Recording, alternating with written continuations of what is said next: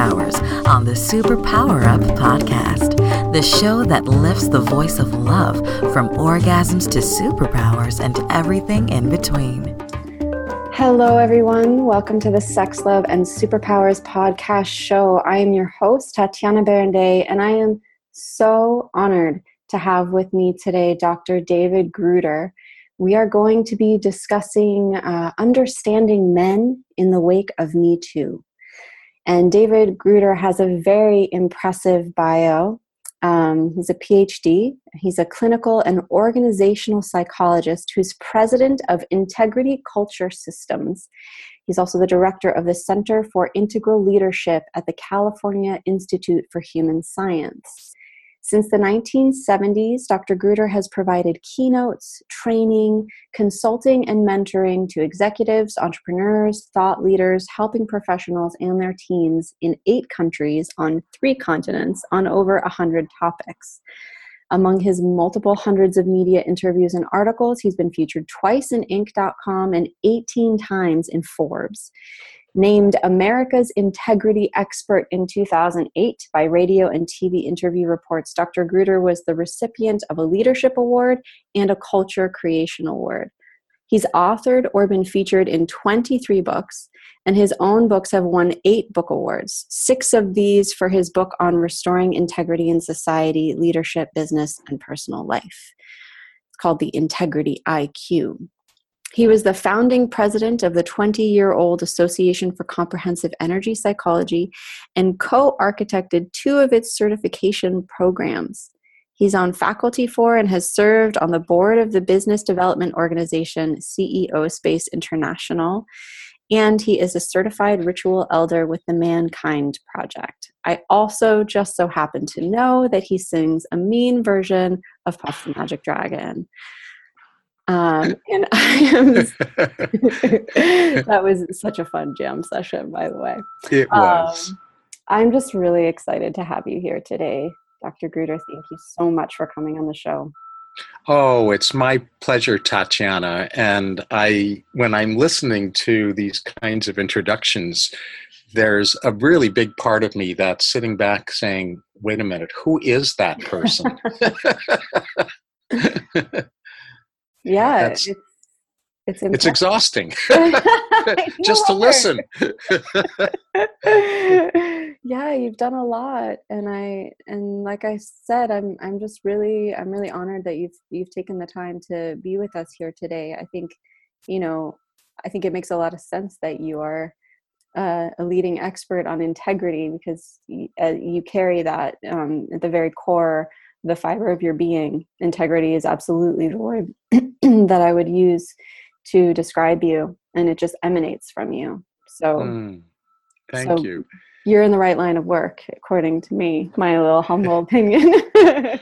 Well, just as by way of a quick story, I asked people, gosh, it's now about 20 years ago, 18 years ago, something like that, I asked them about what is my brand. It's like I don't know. I have so many different interests, and I've got my fingers in so many pots. I don't even know what people see me as standing for or representing.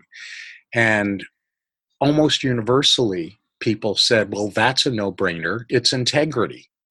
And my internal reaction was gulp, oops, wow. I don't know if I really want to be the standard bearer for that. And then when the guidance came through about, actually the integrity book that I wrote came out 10 years ago now as we're recording this, so back in 2008.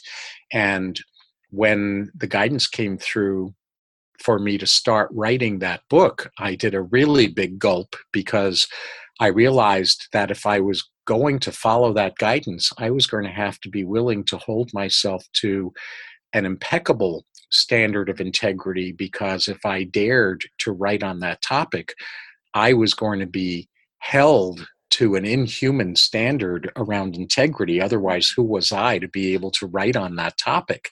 So it was a real challenge for me to finally step into surrendering to the guidance around writing that. Yeah. And to like also that you're human and, you know, we're all human, but I definitely understand that place of, oh my gosh, am I really going to step into that space? Then I got to live it, right? There's all eyes on you now. There's no way to do a topic like this around do as I say and not as I am. That's just not going to fly with this topic. That's right. That's right. Of course. So while we're on the topic of integrity, and maybe this is your answer, but I do like to ask everyone who comes on the show, what are your superpowers? Well, it's a great question. And I think that my biggest superpowers are, first of all, wordsmithing. I come from a family where I got edited to death growing up. And I got edited to death by two parents whose voicing couldn't have been more opposite. My dad was an attorney who did a lot of technical writing, and so he edited me from a very technical perspective and a critical thinking perspective and all of those things. And my mom was a published poet. Wow. So I got edited from as diverse and opposite a set of voicings as you could ask for. So that I really bless my parents for driving me crazy as a kid. I really hated it. But throughout my adulthood, starting in early adulthood when I was a proofreader for and then ultimately became the executive editor for a newspaper, I became deeply grateful to them for that. So that's one superpower. The other, honestly, is that I am blessed with being able to take high-level vision and good intentions and values and goals and translate those into step-by-step practical procedures that enable leaders and entrepreneurs and their teams and just everyday folks like you and me to walk our talk rather than just simply stay at that good intention philosophical level of wouldn't it be nice if. Now that is quite a superpower, because I know a lot of people, myself included, can get stuck there for sure. It took me a while to realize that that was a superpower because, as you know, when we have a natural superpower, meaning one that we didn't deliberately craft or take it upon ourselves to develop, we tend to think that it's not a superpower, that that's just what everyone does. It's as, it's as obvious as breathing. And so for a very long time, I didn't realize that it was unusual for a leader to be simultaneously capable of high-level visioning and rubber meets the road implementation. I thought everyone rolled that way. And finally, I was taken to task by people saying, you really are being arrogant and putting your expectations onto other people and onto other leaders that they should be able to do what you do simply because it's so natural to you. But we got to tell you, this is really unusual. Most leaders are either visionaries or detailed implementers. Very few are both. So that's the other superpower. Well, that's beautiful. And it's really good that you had sort of a community of people to call you out on that. I think that's a gift that not everybody has. And sometimes that makes all the difference between people claiming it or not. It's having those around you say like, hey, look, this is something special that you have, but not everyone does. Oh, yes, Tatiana. It's so important. I think it's my bias is that it's important for all of us. And my bias is that it is not optional. It is absolutely mandatory for leaders to be surrounded by people who can, when useful, express nurturance toward that person and whenever needed, to challenge that person, to hold their feet to the fire. Yeah. Because love takes both of those forms. Love is not only nurturance, it's that beautiful alchemical blend of nurturance and challenging, which is the feminine archetype, the feminine energy in all of us, men and women, and the masculine archetype or energy in all of us, men and women. That energy of nurturance and challenging. Yeah, which I think is really, I love that you brought it back around to that in light of the topic that we've chosen for today, because I think that that's a lot of what we are seeing right now is leaders being called into some serious accountability.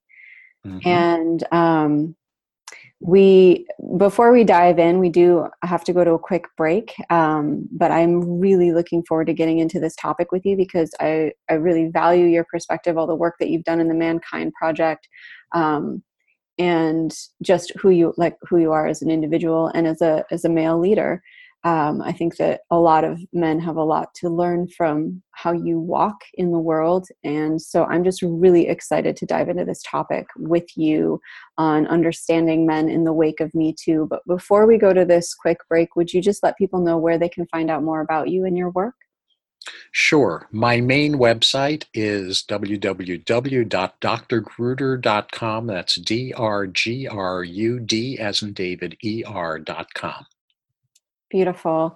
So for those of you who are wanting to, just unpack this topic a little bit more, stay tuned. We'll be right back. Are you here to change the world? Do you talk about things like vibration, frequency, awakening, and consciousness? Are you pretty sure you have superpowers? The Superpower Net is unlike normal coaching programs and conscious communities. We provide training, intuitive guidance, peer-to-peer learning, intensive one-on-one coaching, and a high vibrational network of people just like you. When you join the net, you get 24/7 access to a collaborative group of people who support you as you master your personal power and unlock your superpowers. If you're ready to use your superpowers to change the world, then join the Superpower Net today. Visit superpowerexperts.com/the-net to learn more. All right, and we're back. So Dr. Gruder, there's so much trying to just figure out where to start with this. I guess what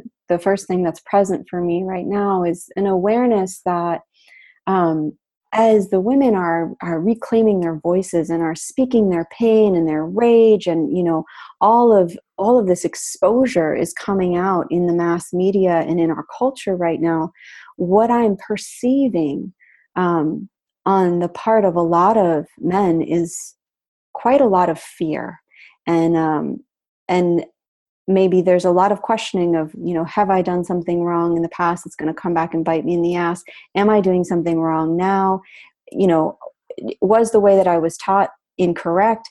What am I supposed to do right now?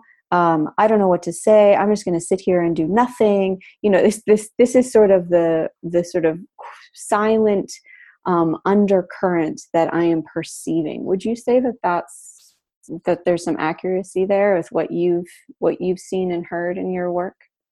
It matches tremendously well, unfortunately, sadly well, with the experience that I'm having with men and women right now.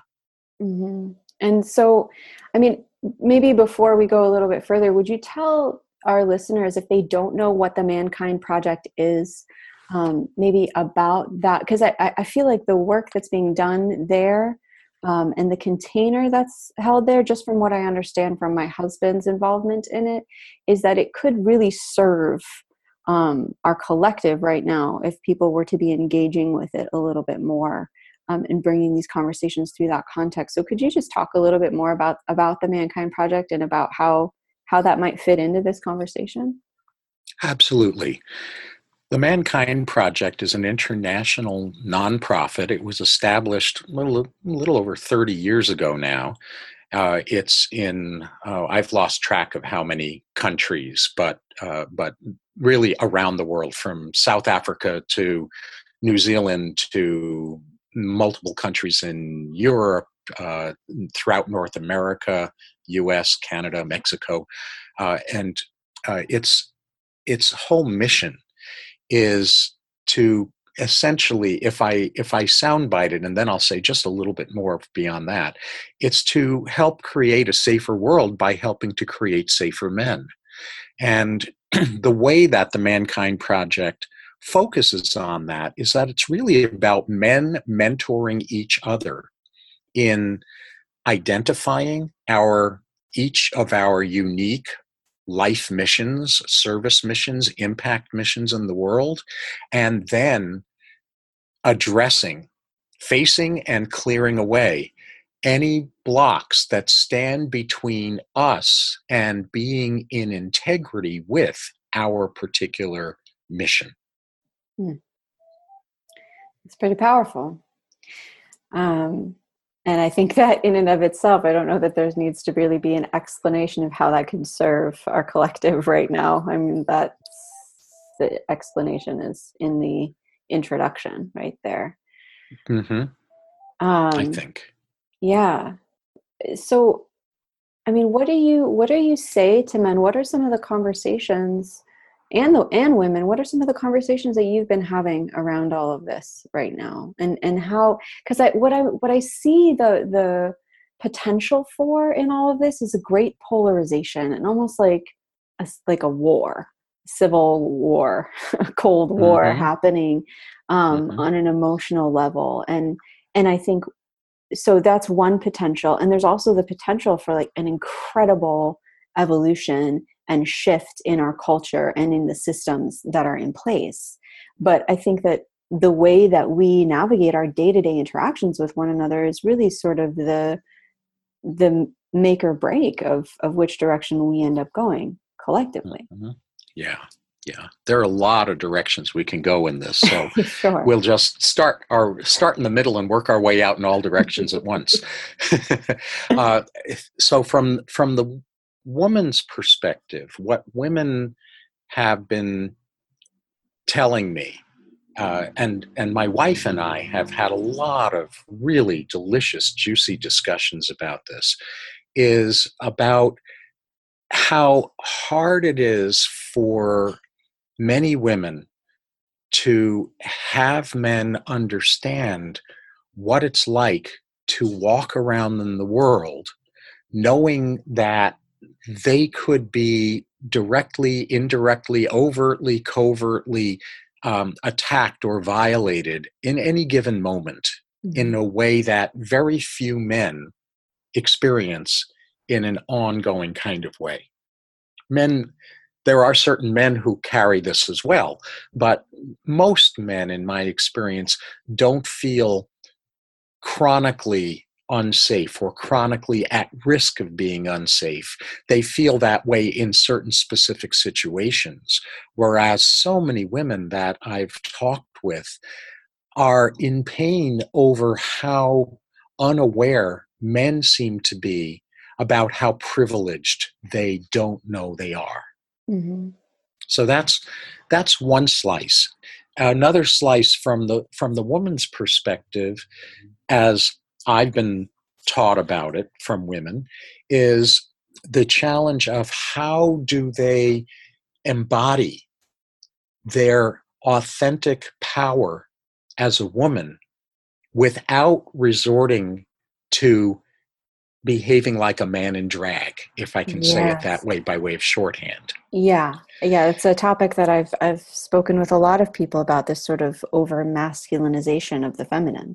Exactly. Because we've been taught that in order to have power, we have to act like men. That's how you get ahead in the society. I mean, look at Janet Rito was like a perfect example, right? Yes. Yes. Yeah. So we've got that on the side of what women are struggling with, at least as I've been educated by women. And then from the side of what men are struggling with, they're really struggling with this split in them between training that they've often received, either in their family or in their culture or in the education system or wherever it is that they've been exposed to this, in how they're supposed to become a new age sensitive guy and Yet, how do they navigate the more raw masculine energy in them in good ways? Mm-hmm. And so, in the men's movement, in men's work, there's, in my experience, a lot of confusion between how to, or around how to discern between divine masculine energy and shadow or dysfunctional masculine energy. And I believe that women are struggling with a parallel thing from their side. I think that's absolutely true. Yeah. And that lack of discernment that so many men seem to have because of lack of exposure, that lack of discernment between what is divine masculine power and what is dysfunctional masculine power, causes men to carry this this increasingly intense fear of emasculation. Mm-hmm. That So in order to be what women seem to want them to be, which isn't true, by the way, but the script is, in order for me to be what women seem to want me to be, I have to, I'll say it bluntly, cut off my balls. Right? Which is not what women want, really, at least the women that are in my circles. They don't want that. No. They want men in their masculine power, but they want the divine masculine power. They don't want the dysfunctional ego-based masculine power. Mm-hmm. And in my judgment, no one in their right mind should want anything other than that from men. Yes. But so let's dive into that a little bit more. And I don't know if we can do it so much just in words in a conversation, but I would love to explore your understanding of the difference and how someone who might be listening can discern, what is the difference between that, ego-based sort of cultural programming, misogynist masculine that's parading around, and that is, really at the root of all of this Me Too eruption, and that divine masculine, beautiful, standing in full power and strength, warrior, but with an open heart warrior. Like, let's talk about this a little bit and give people some distinctions. If there's someone listening right now who wants to know, how do I know the difference? Like, what do you say to them? Okay. Yeah. Here's what I do say. I unpack it in two main ways. The first main way is that the divine masculine and the divine feminine are motivated by one thing: love. Not the carnal love. I mean, that's delicious and that's lovely, but that's not the love I'm referring to right now. The love I'm referring to is the agape love. It is the love of humanity, the love of source, the love of connectedness, the love of having positive impact in the world. That love. So when my beliefs or my feelings or my words or my actions are not animated by love, I am in ego. I am not in divine masculine. Yeah. And so that's the first piece that we may want to unpack, but that's piece number one. Piece number two is clearer differentiation between divine masculine power and deteriorated masculine power. So divine masculine power I distill into two main qualities. The first is being challenging, and the second is being decisive. Now, the shadow expression of being challenging is tyranny. It is shaming people. It is the over controlling. Well, I don't have to describe it too much because both men and women can pretty well identify the shadow version of being challenging.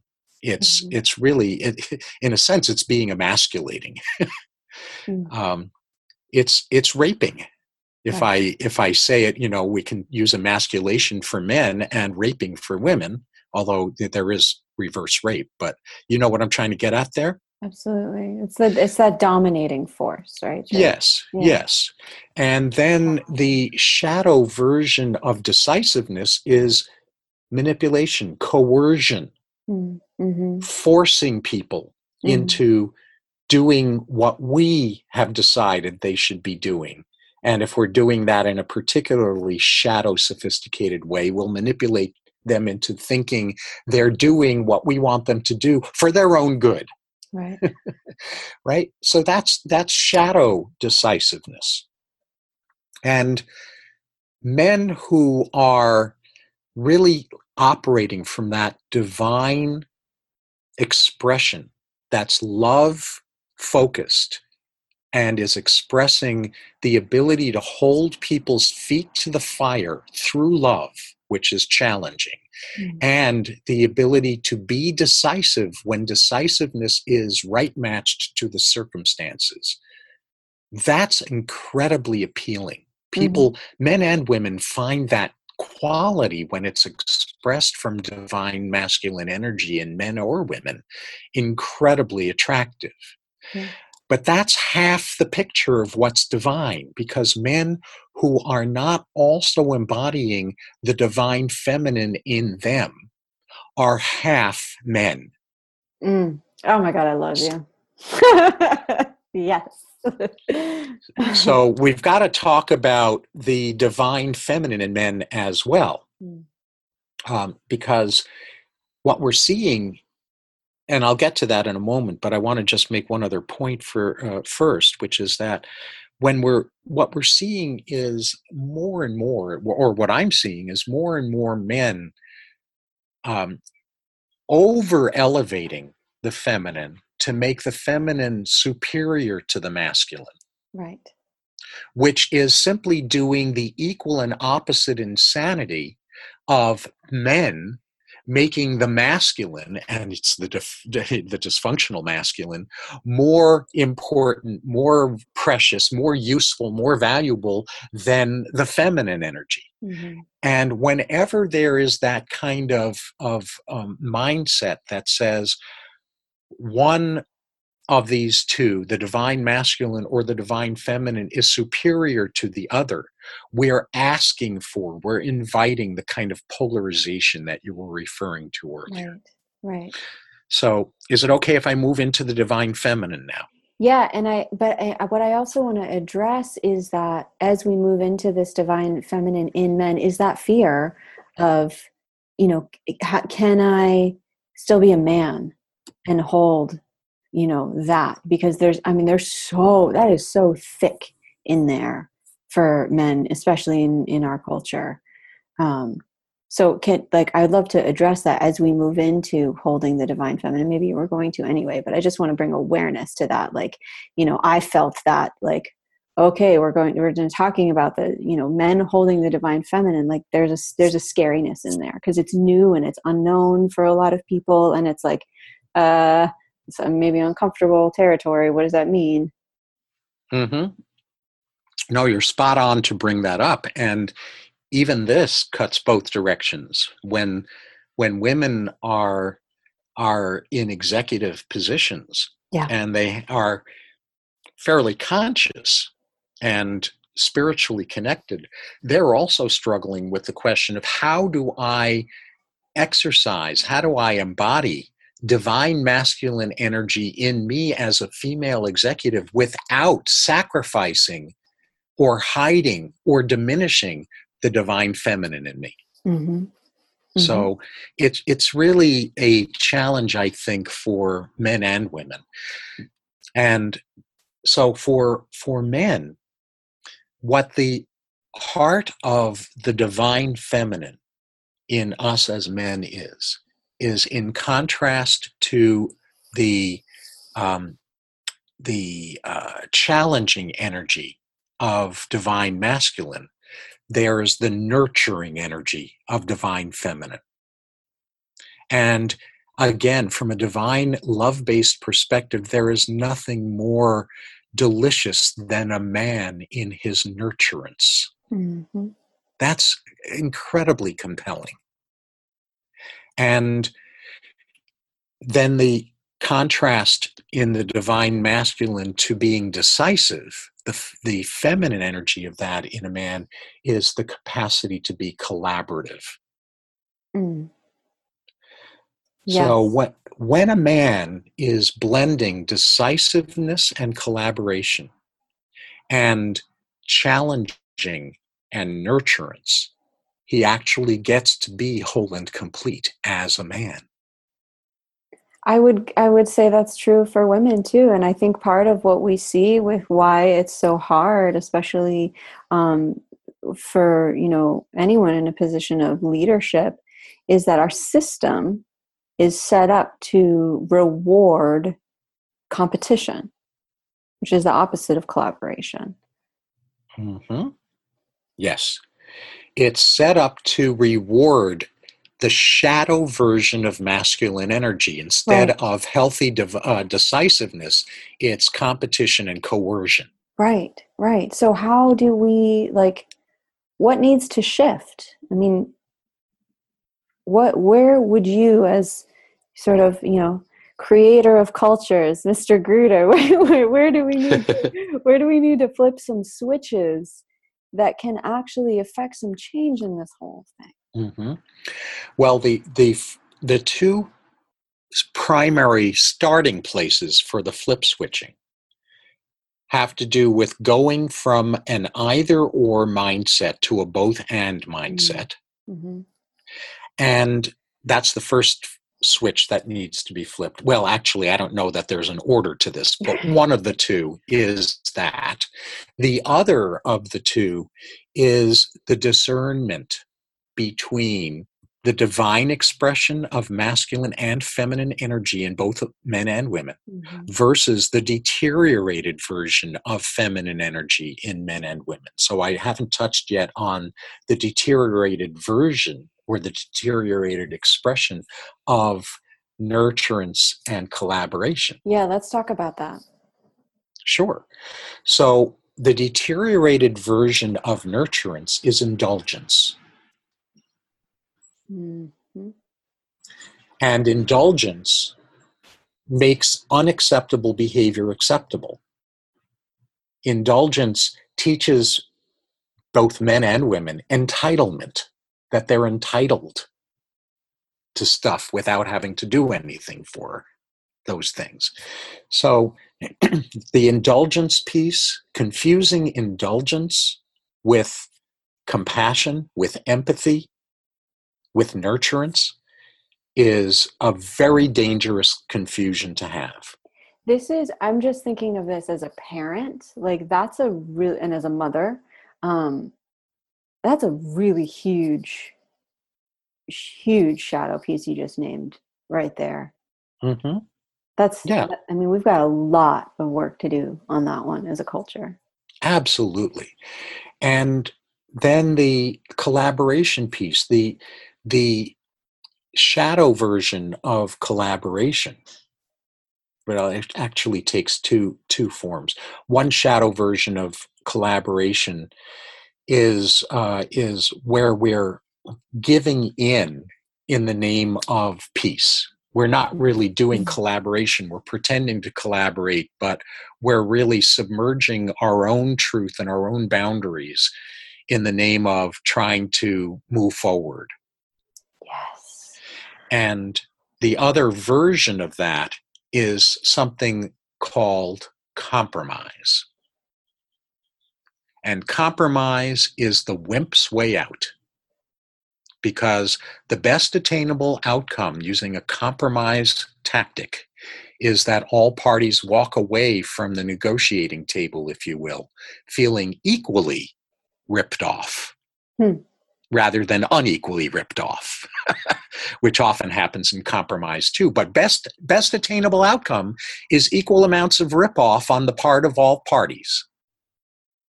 That is not collaboration. Right. So let's unpack this one a little bit more, because I think that we're entering this place collectively where collaboration is absolutely where we are headed, where we need to go if we're going to pull through this one as a species. And, I really heard you naming that piece of everybody holding their own voice. And this is a lot of the information that I've been given, both from the elders that I've worked with and just my own downloads, if you will, about, the circle cannot be a complete circle if all of the parts of the circle aren't really holding themselves to their fullest expression. Yes. And so, there's so many layers in that, because in order to be able to even speak your own voice and hold strong in it, you have to know what your voice is outside of all of the other voices that have been imposed upon you throughout the course of your life. And finding that in and of itself can be, almost a lifelong journey for some people. Exactly. And what traps people is the cultural programming that trains us to think in terms of right and wrong. Now, I'm not talking about ethics right now. I'm talking about, value judgments that people place, where they are taught to focus on, I'm right, you're wrong, that version of right and wrong, versus this fits for me and this doesn't fit for me. Right. When we get into the mindset of I'm right, you're wrong, or you're right, I'm wrong, there isn't room for our inherent delicious differences as human beings.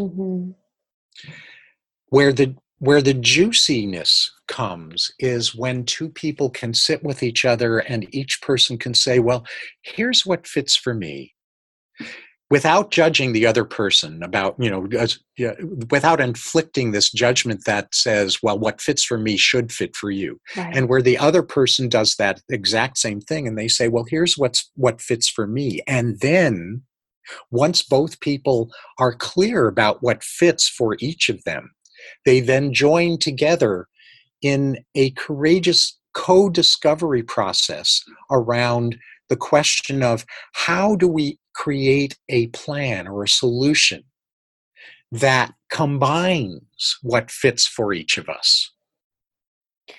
I think that is so huge. It's like, to me, it's the most important work we could be doing right now. And I think it does take a lot of courage, and it takes a lot of humility and like willingness to maybe admit where you haven't been fully in integrity, where you have been coming from that right or wrong place, and to ease up on it a little bit.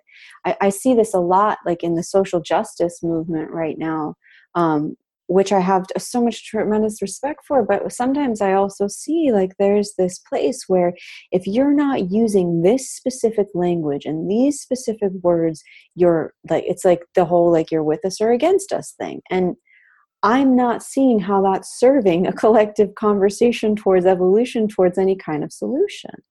Well, it's not. It's serving the escalation of polarization. Right. And the reason this happens is because, in my experience, we aren't taught, thank God there are some exceptions, but institutionally in the education system, in the religious system, in the parenting system, in the governance system, in our country and around the world, really, we are not taught what I refer to as tensions competence, the ability to sit in the tension of two different versions of what fits for one group and what fits for another group, so that we can engage in a co-creative process to discover together solutions that take into account and incorporate both sets or multiple sets of what fits. And I think part of why, as a society, we in the United States have forgotten how to hold tensions competence, how to carry tensions competence, is because politically and ideologically we have forgotten the audacious vision that is at the heart of the U.S. Declaration of Independence and Constitution, which is setting up a society that is going to operate at the intersection of, and I'll use the Constitution's wording, preserving individual freedom and promoting the common good. Mm. When we make one more important than the other, when we turn that into an either or, one is better, one is worse, rather than a both and, we preclude, we block the capacity to create sustainable solutions. But the capacity to tolerate ambiguity, the capacity to sit in the soup of both and navigate the tensions between freedom and responsibility, that requires a huge amount of emotional maturity. Yes, that's right. That's right. So, if there's any parents listening out there right now who are wondering, how do I cultivate emotional maturity in my child? Like, what would you say to them? Because I really see, of course, it starts with ourselves. We have to cultivate it in ourselves. But where, I'm always thinking about the next generations and the children and the grandchildren who are going to inherit, what we've created and what we're continuing to create right now. And how can we bring them up to do it better than we've done? Great question. That's a long topic in and of itself, but Sure. in the context of our conversation, I'm going to offer a simple starting place, as long as you and I and our listeners understand that I'm not for a second trying to imply that this is the whole ball of wax. Mm-hmm. But as a starting place, what I would offer is a piece of wisdom that actually comes from a study that was done decades ago at Harvard. The project was called the Harvard Negotiation Project. And what they were looking at in that project is that they were looking at the question of what creates an effective negotiation process or an effective leader. Mm. And what they looked at was two dimensions: people and tasks. And whether a leader or an executive or a manager, pardon me, was being hard or soft on people, hard or soft on tasks. And what they found, and what that means, I'll explain in a moment, but let me front load this. What they found was that the most effective and sustainable tactic was to be soft on people and hard on tasks. Mm-hmm. So what does this mean? Soft on people means that we hold people's hearts with a sense of sacredness. We offer healthy empathy, not indulgence, but authentic empathy around the emotions that people are struggling with inside themselves, the belief struggles, the struggles in people's belief systems that they carry inside themselves. We offer authentic empathy for that. That's soft on people. Hard on tasks means we hold people accountable for the impacts of their choices. Mm. And we don't confuse the two. Yeah. It's Yeah. both and. Oh God, that is such a huge distinction. I mean, just to circle back around to the Me Too thing, I think that's such a huge piece that has been hard for me in this whole conversation. It's like that behavior was unacceptable, but you are still a human being underneath it all. And there's some, even if the behavior was consistent over 20 years, and it became a habit, and it, there's still some thread of humanity in there that I want to connect with. Right. When we're hard on tasks and we're hard on people, we shame them. Yes. Around their impacts. When we are soft on tasks and soft on people, we teach them entitlement and self-indulgence. Mm. And this is the key to a starting place, I think, for elevating parenting, to go back to this part of your question, Mm-hmm. which really has to do with much more than just parenting. But this is the starting place for elevating parenting, as far as I can tell, because most of us have not been exposed to a version of accountability that is non-shame based, that is not punishment based. Right, and guilt based and all. Yeah. Exactly. So, this is where the rubber meets the road. I mean, one slice of what I do with leaders and with cultures, work teams, nonprofits, etc., any kind of group, is I teach them step by step how to implement collaborative accountability, the kind of accountability that is soft on people and hard on tasks, that really holds people accountable for the impacts of their choices without shaming them for the choices they've made. Yeah. This is so huge. And I want to leave it. I feel like there's so much to unpack within that. There's so much value that you have offered to our audience in this conversation. I want to thank you just from the depths of my heart for taking the time out of your day to be on the show and to have this conversation with me. I've gotten a tremendous amount of value from it. I'm sure our listeners have as well. And I'm looking forward to having you and your wife back on the show together to talk about, how do we do this sacred union as men and women thing in a good way. And I would love to have you back on again. I think I'm going to be expanding into some panel discussions coming up here in the near future on this show. Because I think that there's just there's so many topics that we're needing to explore right now in this conversation. We're ripe for it. We're ready for it, I believe, because of the very fact that all of this ugliness is coming to the surface. To me, that indicates a readiness for us to start looking at it and dealing with it. I agree. And so I just want to thank you so much for who you are, for your work, for your words, for your wisdom. And for coming on the show today. Thank you. Oh, it's been my joy to be with you, and I look forward to more in the future. And Lori and I are going to look forward to being on the show together in the future. Yeah, I think it'll be wonderful. Again, for our listeners, you can find out more about Dr. Gruder at www.drgruder.com. It's DRGRUDER.com. And thank you, our listeners. I love you so much. I know that you got value out of this one.